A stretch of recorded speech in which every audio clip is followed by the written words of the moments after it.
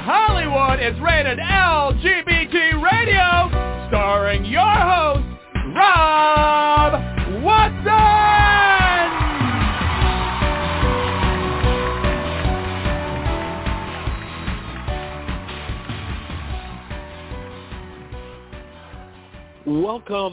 Welcome to this installment of Rated LGBT Radio. And yes, I am your host, Rob Watson. Fantastic show lined up for you, as always. Today, we're going Pixar. We're going to be talking to Shila Ommi. Shila is one of the stars in the brand new animated feature film Elemental from Pixar. Gorgeous film. I saw it in the theater, and it's like just vibrant as you would expect any Pixar movie to be. Just gorgeous colors and animation and dimension, music, just very engaging, and you just want to wash yourself and live deep in that world. The story is very engaging. The acting in it throughout is excellent. For kids, it's a story of it's a rom-com, so it's a love story. So kids can appreciate that, and which is gets us into grooming, because obviously it's like there's a big thing about grooming for kids and how anything mentioning LGBTQ is grooming kids. But I guarantee you, parents having their kids watch this film, which it's a very wholesome boy meets girl kind of love story, and they're having no problem with that. So it's like heterosexual grooming is fine, gay grooming is not, apparently. But anyway, I didn't mean to go down that rabbit hole. But anyway, the story is charming. The characters are charming. The boy meets girl, and they have their challenges, and they're very different. So it's opposites attracts, and I think that's the story that a lot of the younger kids will take from the movie. For older adults or older people, it is kind of an allegory of culture clash. The fire people represent immigrants, and the water people represent, for lack of a better term, the white people, or the people who have held the status quo of the society for the longer period of time, that see the immigrants as the outsiders coming in. And so there is that through line as well, and we'll talk about that. Shila herself plays the character Cinder Lumen. She's the mom of the girl in the love story. Her character is also the resident matchmaker of Firetown, which is where the fire people live.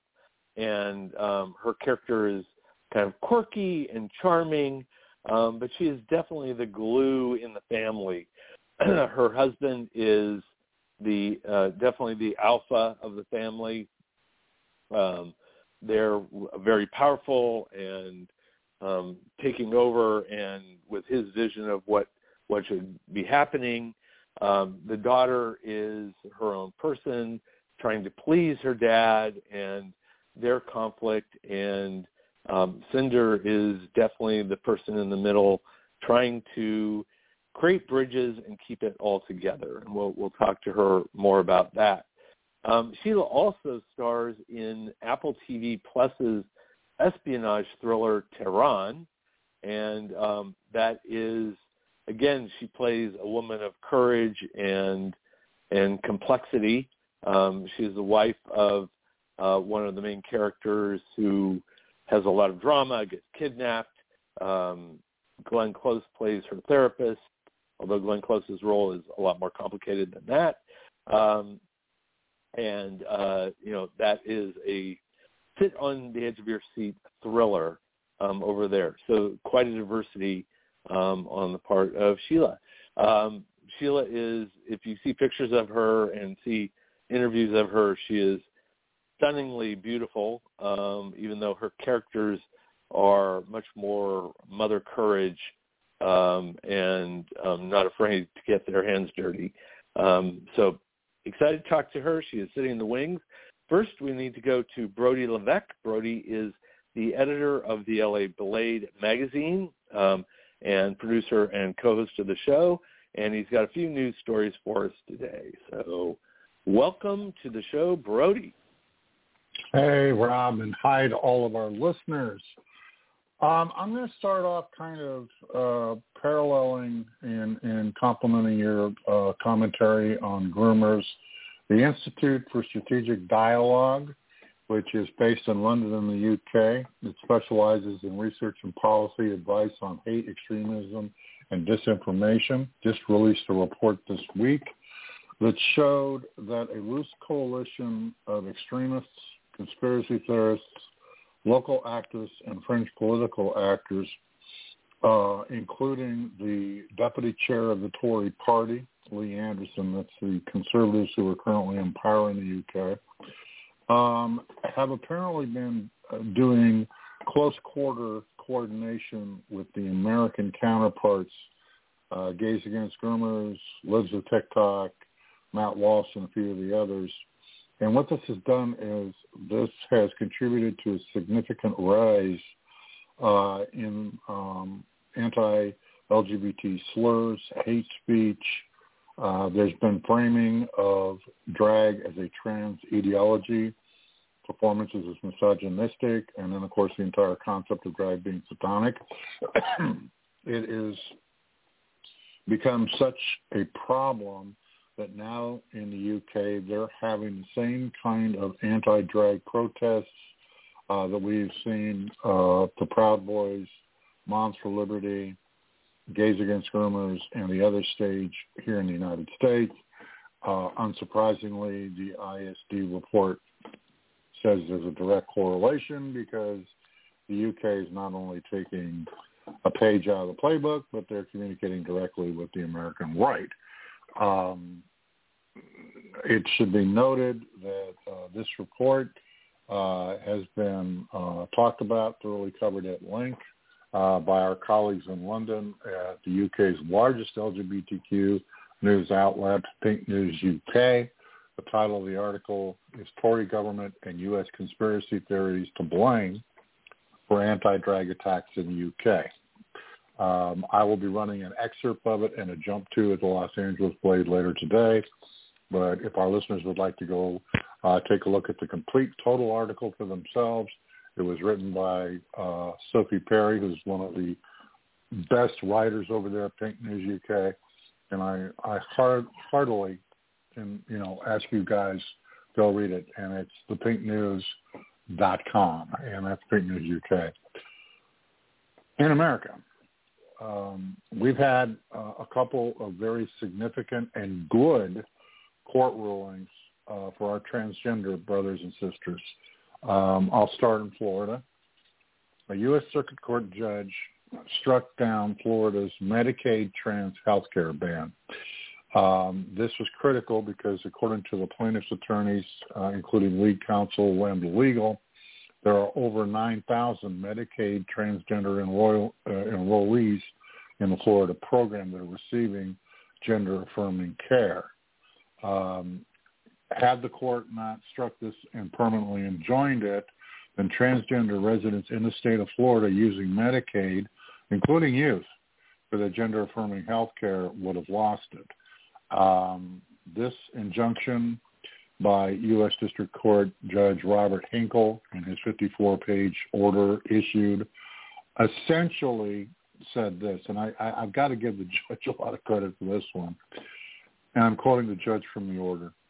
For many years, Florida's Medicaid system paid for medically necessary treatments for gender dysphoria. The record is clear. Gender identity is real. The record does make this clear. Recently, for political reasons, this is the judge continuing, Florida adopted a rule and then a statute prohibiting payment for those treatments, including puberty blockers, cross-sex hormones, and then some surgeries. The judge is referring to Senate Bill 254, which Governor DeSantis ironically signed into full on May 17, which was a few days before the trial actually ended. So that was good news in Florida. That was one victory,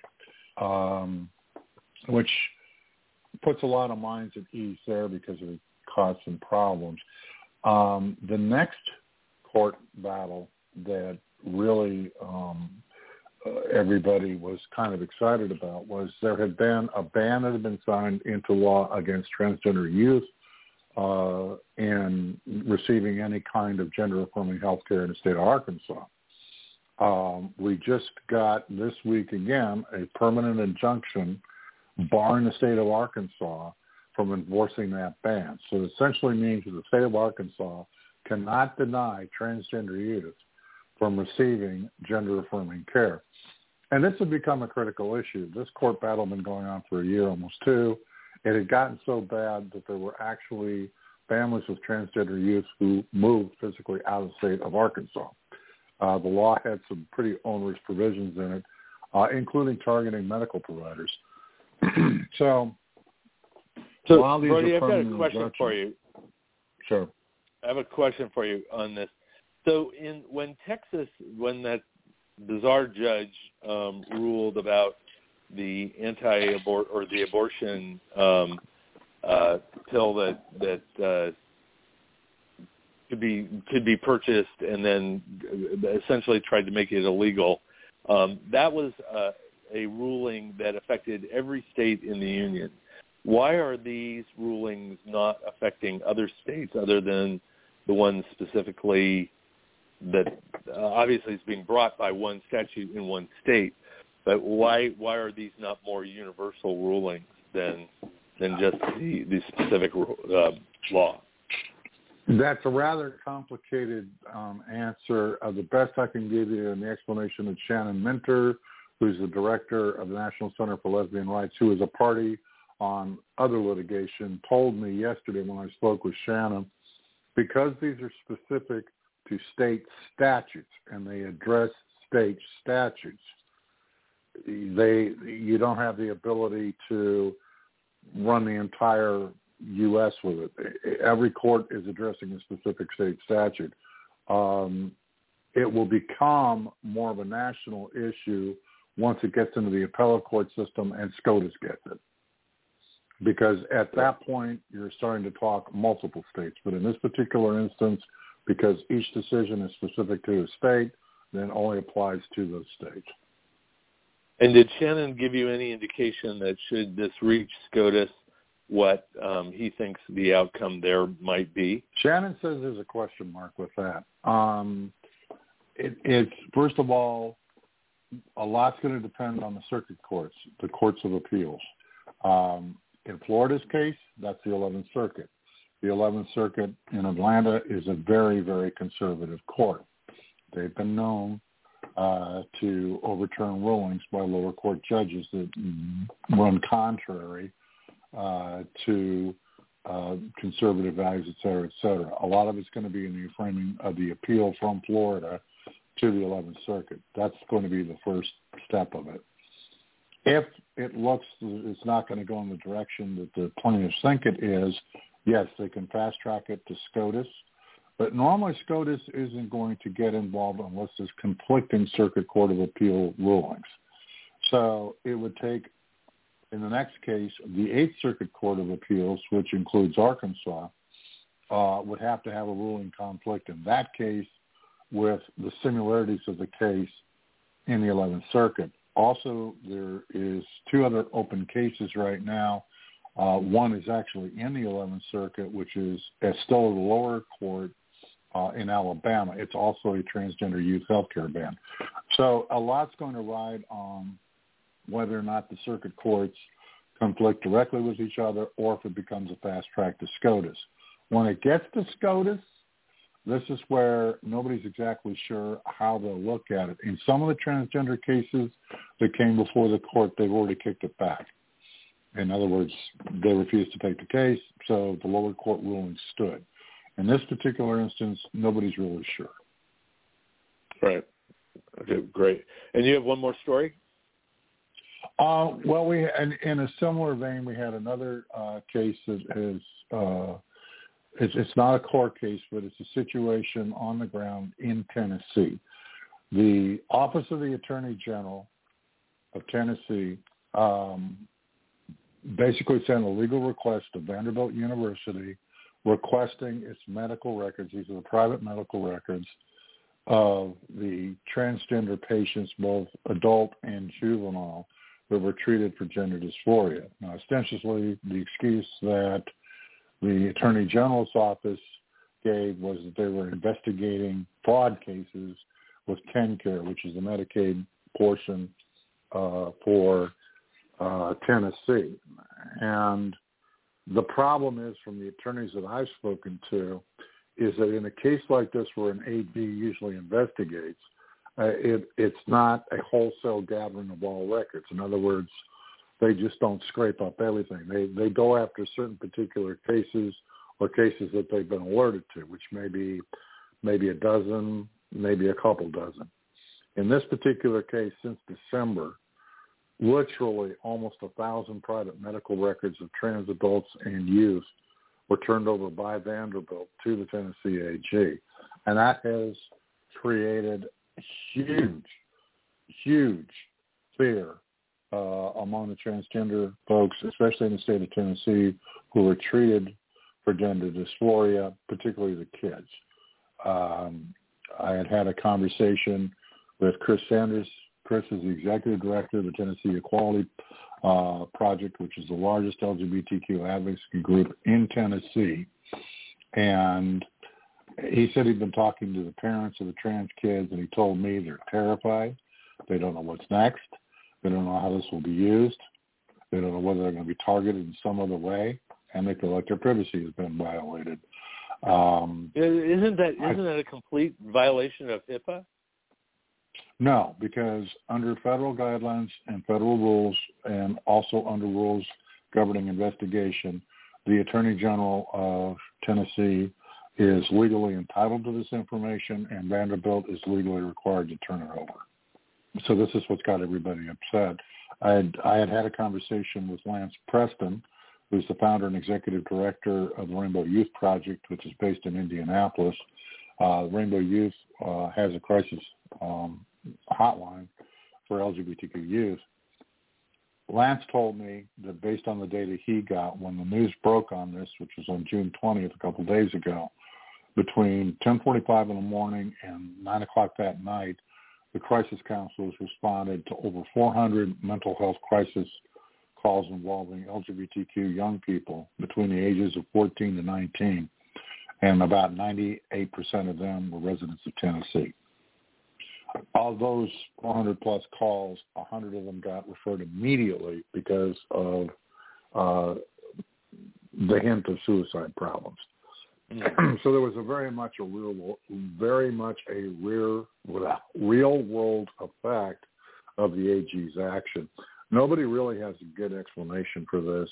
I have transgender activists telling me that they see this as little more than a fishing expedition by the AG, and that these people are making lists, and nothing good can come out of it.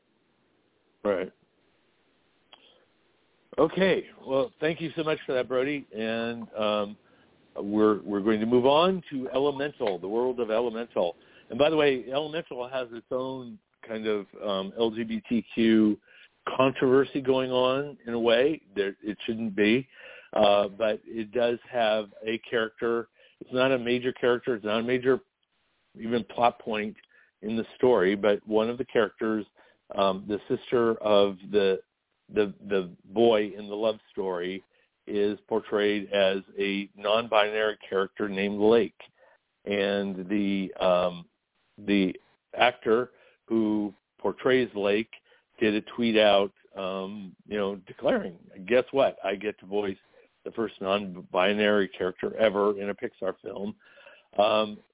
Ironically, there is a satirical show out that makes fun of Disney, and in that show, they have a scene where two Disney, quote-unquote, Disney executives are talking about the first gay character in a an animated film called, I think it's called Gloop or whatever, who's supposed to be gay, and they depict Gloop in bed with another blob of goo, and that's how they're depicting that homosexuality, et cetera, et cetera. And a lot of people on Twitter made a big deal about this whole thing. It is, first of all, it's ridiculous because I think the really offensive thing for me is the character in Elemental is not sexualized at all. It has nothing to do with sexuality. It is just simply another introduction of diversity in a diverse world. Very sweet, very innocent, and all the crap about it on Twitter is completely unwarranted. But with that, I do want to welcome to the show one of the bright, shining stars of Elemental, and a wonderful actress, Shila Ommi. Shila, welcome. Hello, Rob, and the warmest greetings to my LGBTQ family. Oh, thank you so much. It's amazing to me in the parts that you play that you bring such depth to them, and I don't think it's a coincidence because I think there's something that comes up from your history, and that history is that in 1979 there was a revolution in Iran where you were living at the time, and your family basically fled from there to America and have that as kind of your origin. Can you talk to us about what that experience was like as a young person, and how did that influence you in your theatrical expressions as an adult? It was one of the worst decades of my life. We happened to be completely by accident and the grace of God or whatever it is you believe in, that we happened to be in Los Angeles visiting my sister Shiva. I'm Wow. actually sitting in the same house that we came in when we first got here. And and suddenly the revolution started, and my father, who was a philanthropist and such a giving human being, he was a capitalist, but in his heart he was a pure socialist. That any time he had a company, a construction company, and anytime anything happened to the employees, they are getting help to this day, they as well as their families. It was written in his will that they should. Anyway, he was, many years before I was born, he was a colonel of the Shah's army, so he was a military man. And because of the fact that we are not Muslim, they put my dad on an execution list. And we happened to be here in Los Angeles, and we could never go back again. When we came to LA, we didn't bring anything with us. So it's one of those riches to rags story overnight. And, by the time I was born, my father had become very wealthy. I'm working really, really hard his entire life. But we lost everything, absolutely everything. And the next few years, my mom was going through menopause and so much depression. Every day we were getting news from home that another one of my father's precious friends, male or female, had been tortured and executed. At the age of 10, I opened up a book. I'm so sorry. I'm getting really depressing here. We're talking about you're not. animation stories. No, but please it's real. Go on, because it's real. Exactly. So, we would get just horrible news day after day. And so my mom moved us back and forth from Studio City to Van Nuys.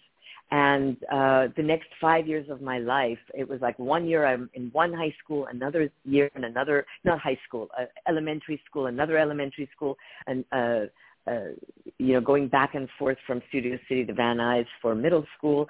And then when I suddenly landed in Van Nuys, I went to Van Nuys High School, and this was what changed my life, was at Van Nuys High School.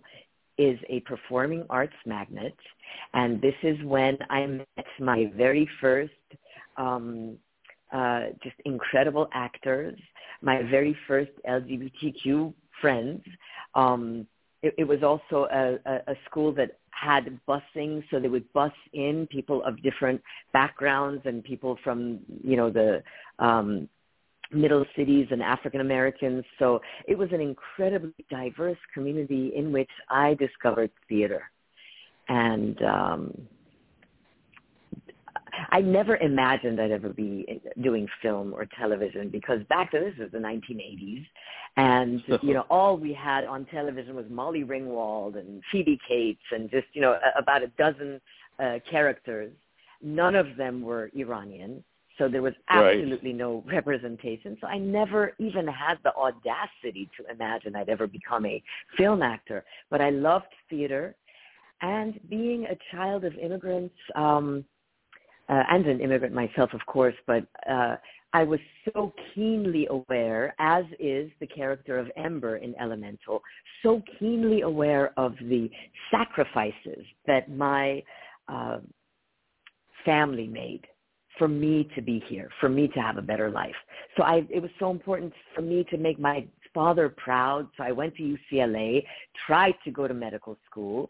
I have huge ADHD and a learning disability. So a 4-year science degree in biological anthropology took me 6 years to finish.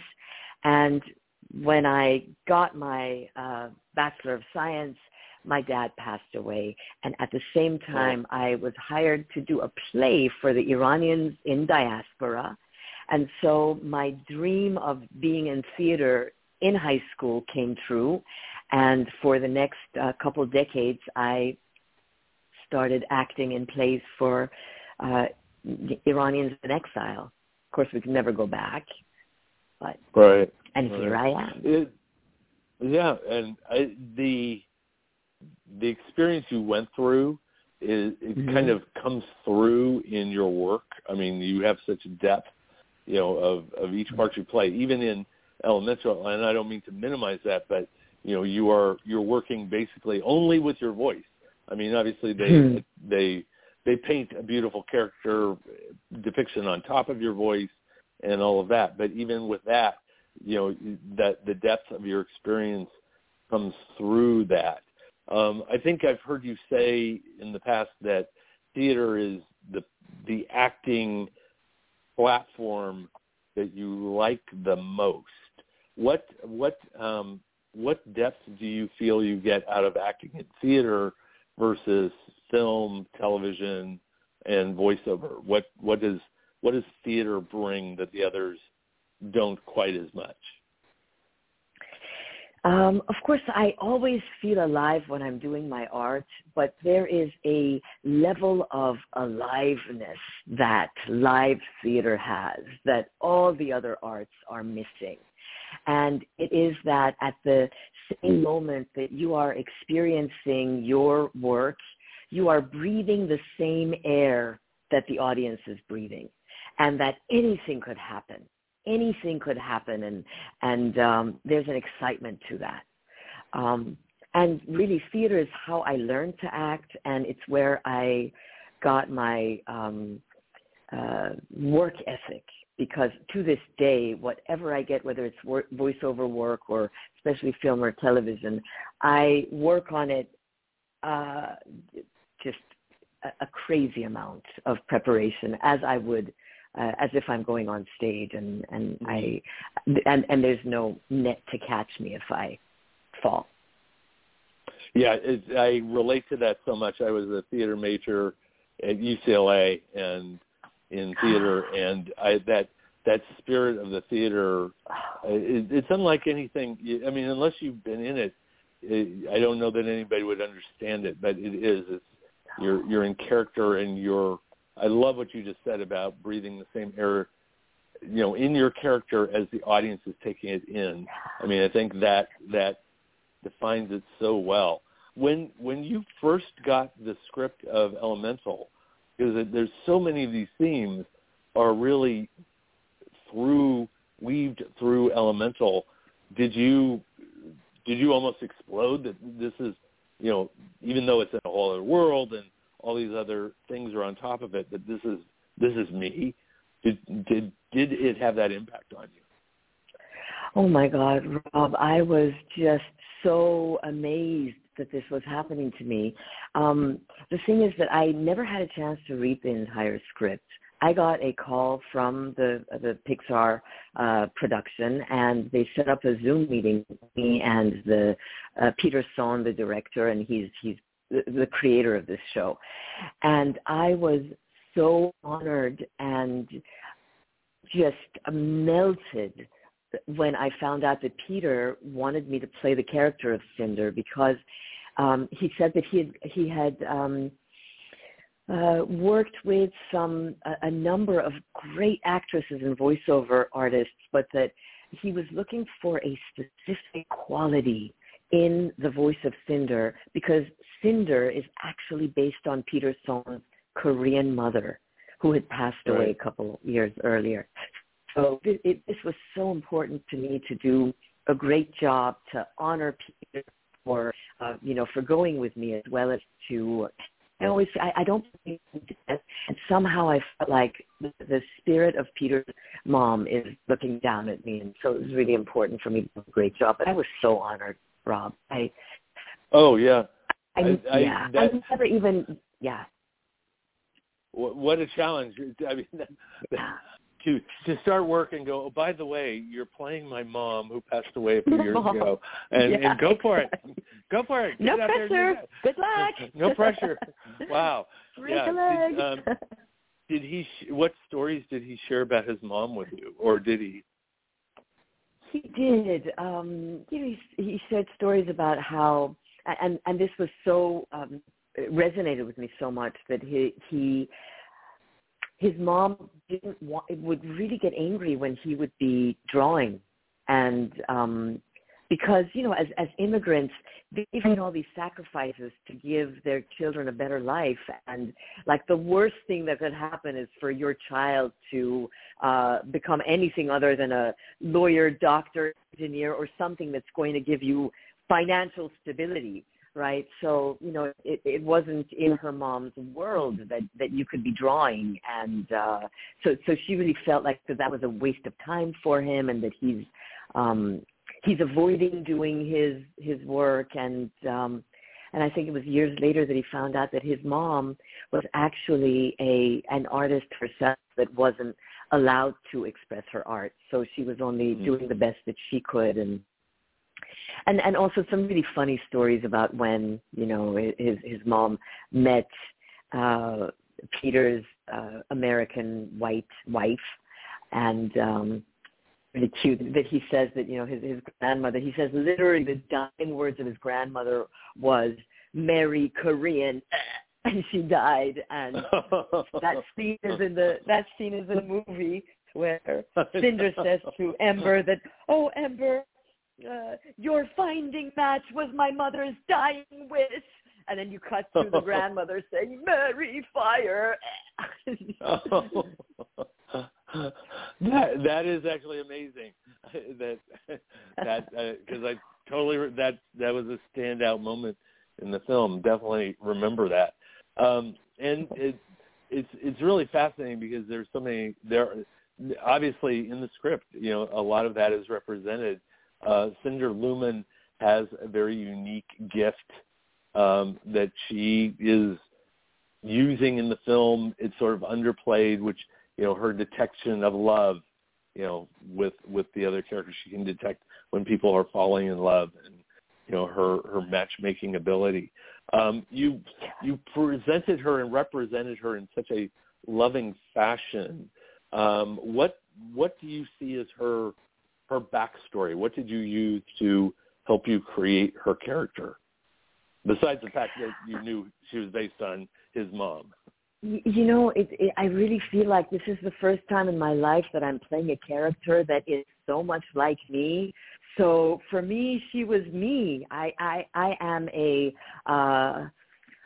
I'm a diehard and horrible matchmaker, and I don't stop. My friends hate me for it, and I can't stop. It's an obsession.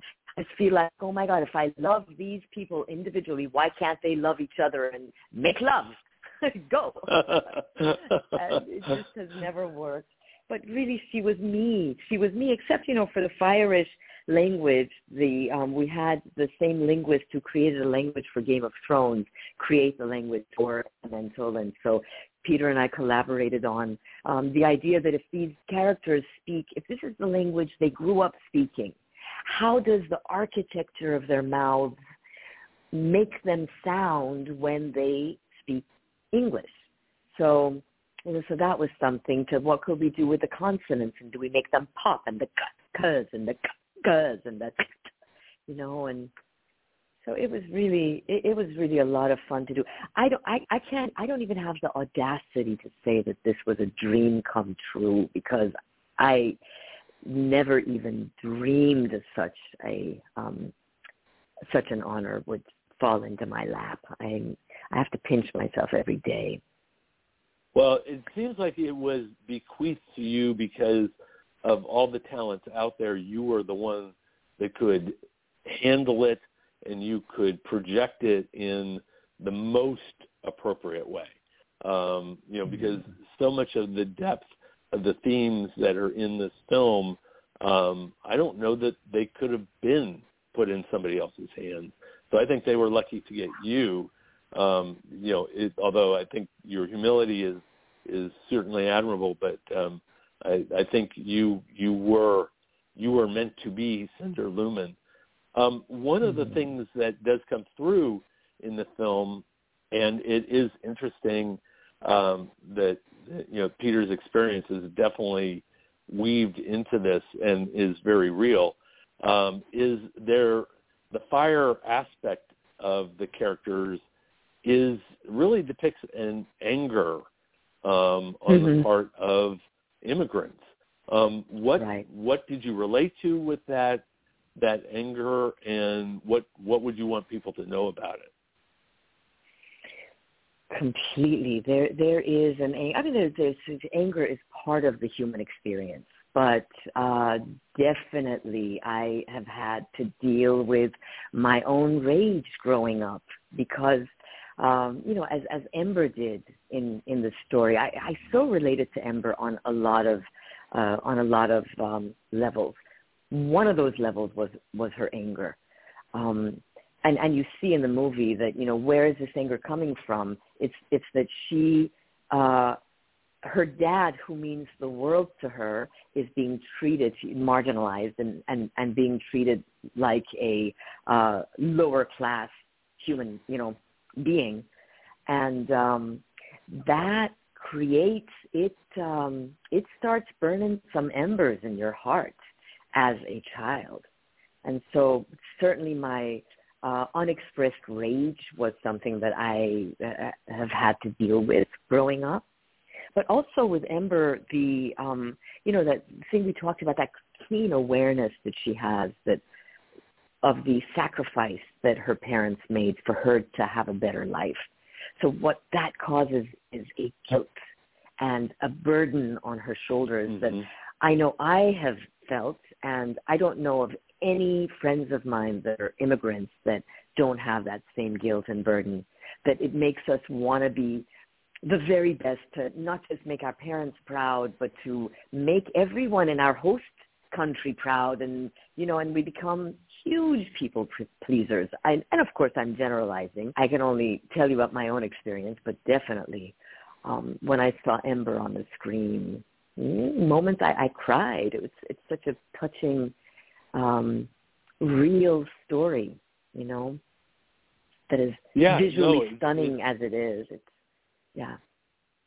I think it, in many ways, the subtext of Elemental, which is, speaking to an elemental on another level, it really is speaking to some of the elemental aspects of our own world. I mean, which is, people coming together from a different background, et cetera. And I have to say, there were aspects of it that, and not to get all quote unquote woke about it, but I do think some of the depiction of the water people has some reflection for white people to think about, because in certain ways, and I may be overthinking this, but the fact that water in it is kind of, this inadvertently throwing itself on other people and dousing their flames, and kind of overrunning them with white culture, for example, to the point that there was a place in the movie where one of the Amber goes to the family dinner, and one of the people goes, "Oh, you speak really well," and she's going, "Yeah, I'm just using the language I used my whole life, but okay, yeah, I speak really well," which is, it was sort of a classic, white faux pas. What do you hope white people take from this? White people who overthink it like I do.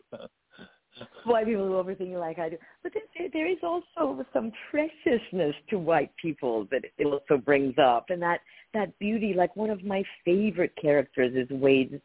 First of all, Wade himself, who sees the good in everyone and wants to bring people together, and his mom, who really respects art, and that her respect for art and beauty trumps her, let's say, ignorance of people of different elements, or elements of different elements. But I really hope that everyone, and not just white people, everyone takes away from this, that the more that we embrace people who are different than us, whatever that difference is, whether it's a political difference, whether it's religious, in any way, differences, that when you open your heart to other people, as opposed to shutting them off and saying, "Oh, these idiots, they are the other, they are wrong," but you turn your heart to them, and you open your heart to them, and you open your eyes to them, that you are going to learn so much about yourself as a human being, that there's an alchemy that literally happens and makes both parties better, more sophisticated, and more aware of who they are deep inside. Because there's something, in UCLA, I studied biological anthropology, and I can tell you that there is absolutely no such thing as race. And by the way, I could talk your head off, which we won't hear, but there's just so much. But as far as race, there's no such thing as race. There's just people of different physical traits, right, different genetic traits. But if you take, let's say, two people in one country that almost look the same, they could even be related, they could even be identical twins, that the similarities that these two people have is far, far less the differences that they have. They're so much more similar to people that are completely different and of a different quote-unquote race and gender and sexual orientation. We just have so many more similarities among us. And so, one of the things we're supposed to do on this earth is to know ourselves and to enjoy. And it's in embracing our differences that you learn more about yourself. Absolutely. I love everything you just said, and I could sit and talk to you for hours on just that alone, because I've been in discussions for many, many years, especially, it's not come up so much recently, but back 10 years ago, 15 years ago, one of the big arguments against gay people was, and I don't know why anybody was even arguing this, but it's like they were in search of the gay gene. What was the gene that made you gay? And that the point you just made was one that entered a lot of those discussions on my part, was there is no race gene. It's like people are what they are. We get created very uniquely, and we have these traits. And I love it. There are parts of us that are incredibly similar, yet we are all, down to a person, so unique that we have individual fingerprints, we have individual DNA mappings, unlike anybody else. So we both get to own our uniqueness and our similarities. And, you know, the bond obviously comes from our similarities that we can find. So, yeah, it's like just, you know, right on. Since the movie came out, there's been a lot of the discussion around the one character who is on screen for a nanosecond, which is the Lake character who is non-binary. Non-binary, what have you heard, what have you heard about that, and what is your reaction to that whole discussion around it? So here's the thing. So today, from what I heard you speaking with Brody, this was the first that I heard that there was a negative reaction about it. I loved that this character was being shown because, you know, here this story is it's Peter Sohn's personal, you know, it's based on his personal experience and of just being an immigrant or being the child of immigrants and falling in love with someone who they didn't approve of. And it just made me so happy to see the character of Lake because I thought, yes, representation, you know. So I wasn't aware that there was anything negative about it, and I'm sorry for my ignorance.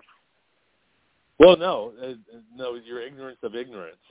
I mean, it's like because the reaction is ignorant. It is. I mean, on so many levels. It just, you know, it's infuriating for a lot of reasons. One, because I think what you're describing is beautiful and is perfect. And, you know, and quite frankly, you know, for my kids are now 20, so they're a little older than the high school age and the young adolescent age. But a lot of younger people are, you know, questioning, you know, the binary of gender and identifying as non-binary. And so that representation, just even for a minute on the screen, I think is good, affirming, and helpful for them. It's not talking anybody else into it. It's simply recognizing what is.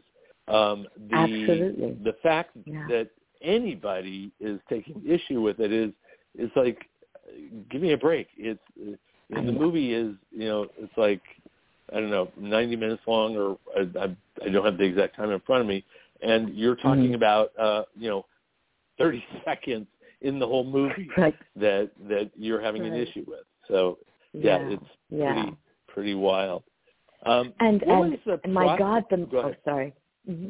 No, I go was ahead. just going to talk about the incredible technological feat that this film is, that, you know, to how these fire characters, this is not like a match on fire. These are fire beings.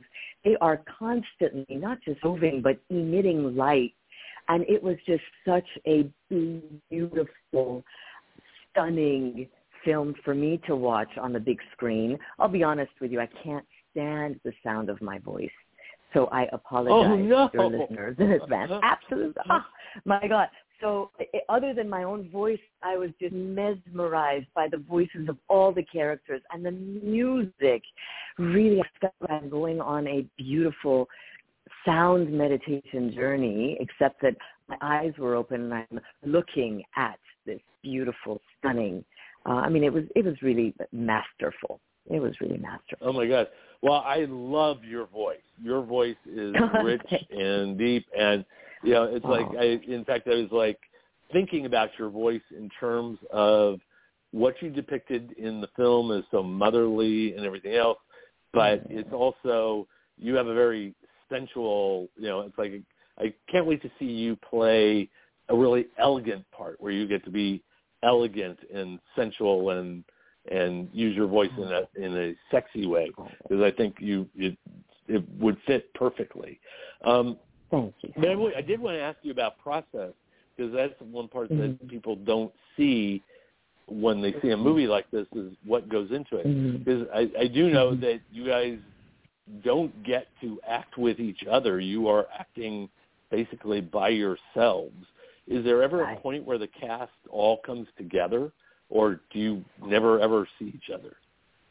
I've never, ever seen any of the other cast except for the premiere in the UK. I met Mamadou Ate and beautiful and incredible Leah Lewis.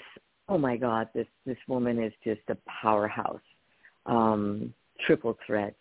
I mean, and this really speaks to the incredible mastery as director of Peter Sohn, who was able to have us go in individually. Now, I know that I have seen some footage that Mamadou and Leah, who play Wade and Ember, did go into the booth together. I don't know how many times they did that, but for the most part, we all voiced individually, and Peter Sohn would orchestrate it and direct it to make it feel as if we're actually talking to each other.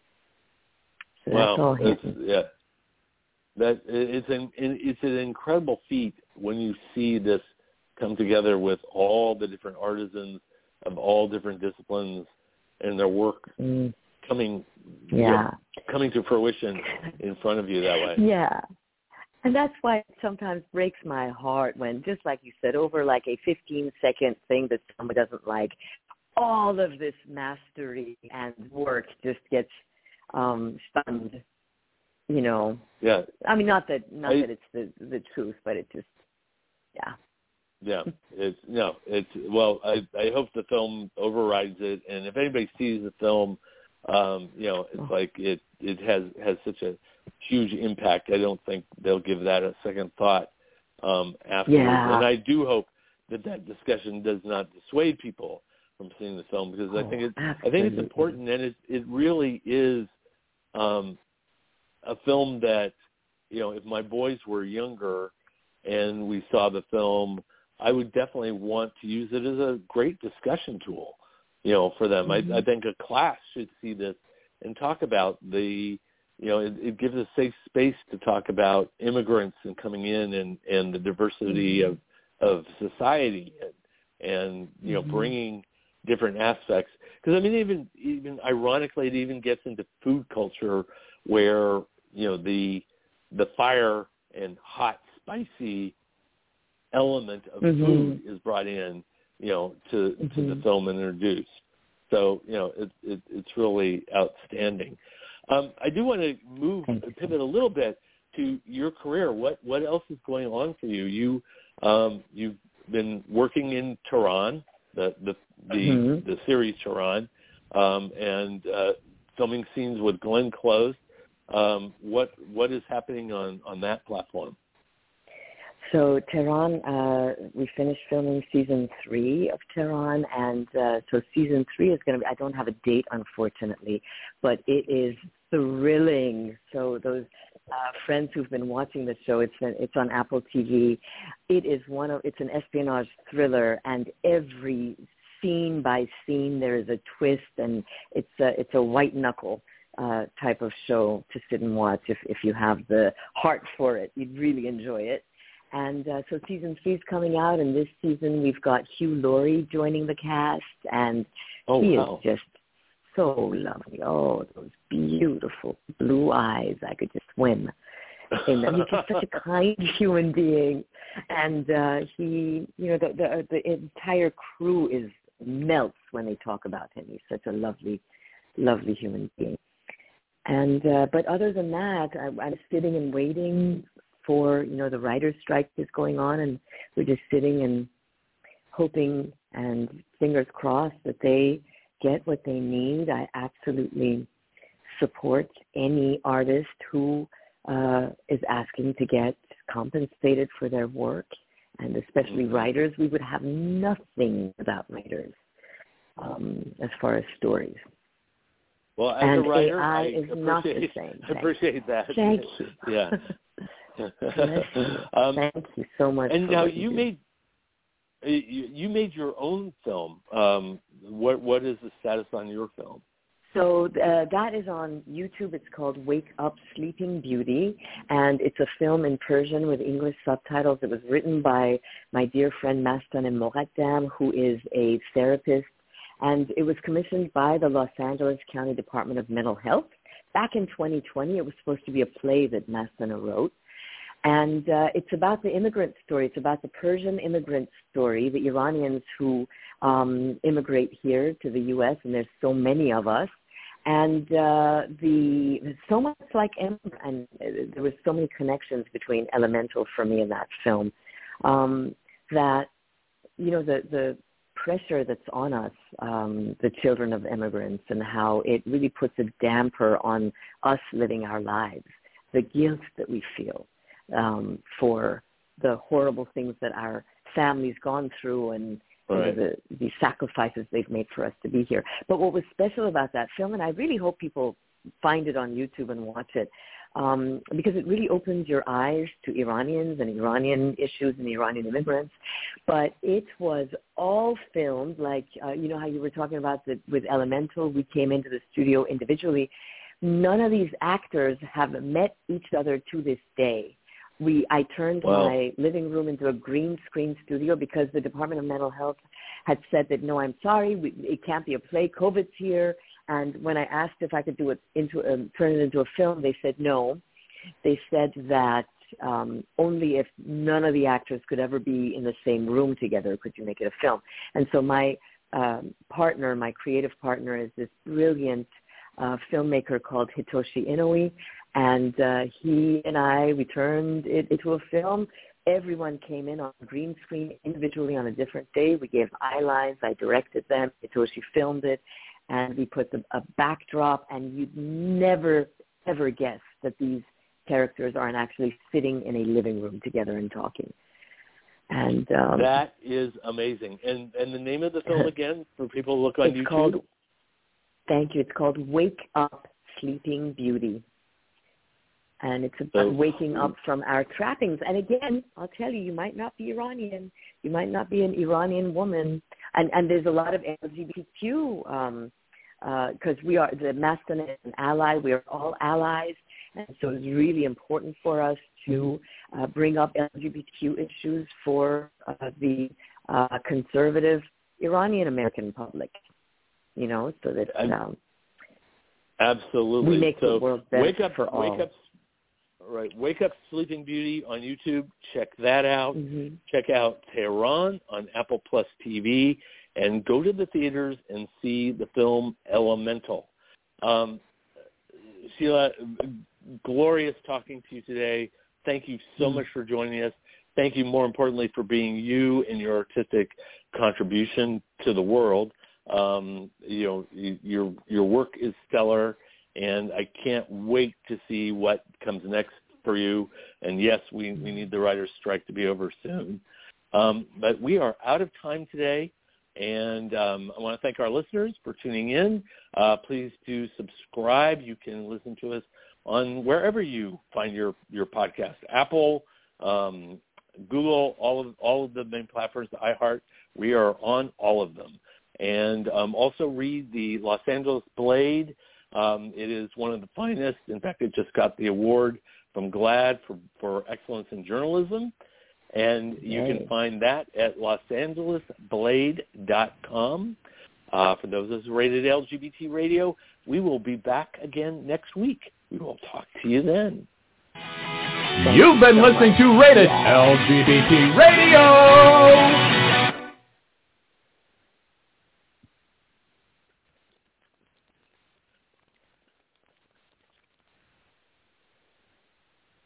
Hello, it is Ryan, and I was on a flight the other day playing one of my favorite social spin slot games on ChumbaCasino.com. I looked over the person sitting next to me, and you know what they were doing? They were also playing Chumba Casino. Coincidence? I think not. Everybody's loving having fun with it. Chumba Casino is home to hundreds of casino-style games that you can play for free anytime, anywhere, even at 30,000 feet. So sign up now at ChumbaCasino.com to claim your free welcome bonus. That's ChumbaCasino.com and live the Chumba life. No purchase necessary. VGW. Void where prohibited by law. See terms and conditions. 18+.